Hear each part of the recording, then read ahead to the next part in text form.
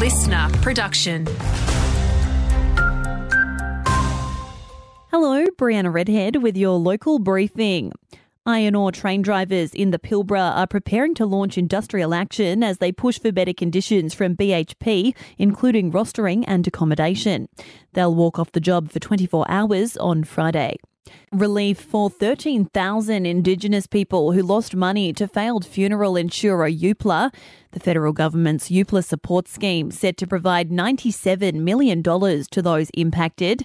Senior solicitor at Mobstrong Debt Help Mark Holden says customers can either receive 60% of their premiums or place the money into a safe funeral bond. We really do wish that we could get the government to be able to pay 100% of what they've lost here, because that's what they've lost. However, though, this will be very important towards their sorry business once they pass away. So people could still make preparations still in advance.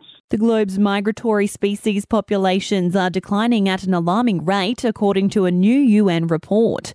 Many of them are here in Australia, like shorebirds, whose populations have declined 50% in the last 2 decades.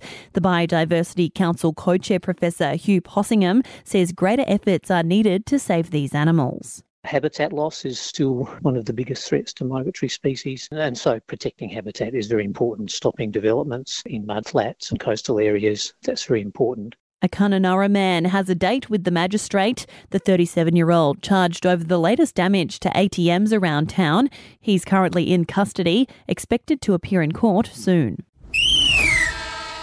In sport, another huge round of West Pilbara T20 cricket at the weekend. Round 2 bringing a win for Wickham in the A grade, the side defeating Dampier and finishing 6 for 99.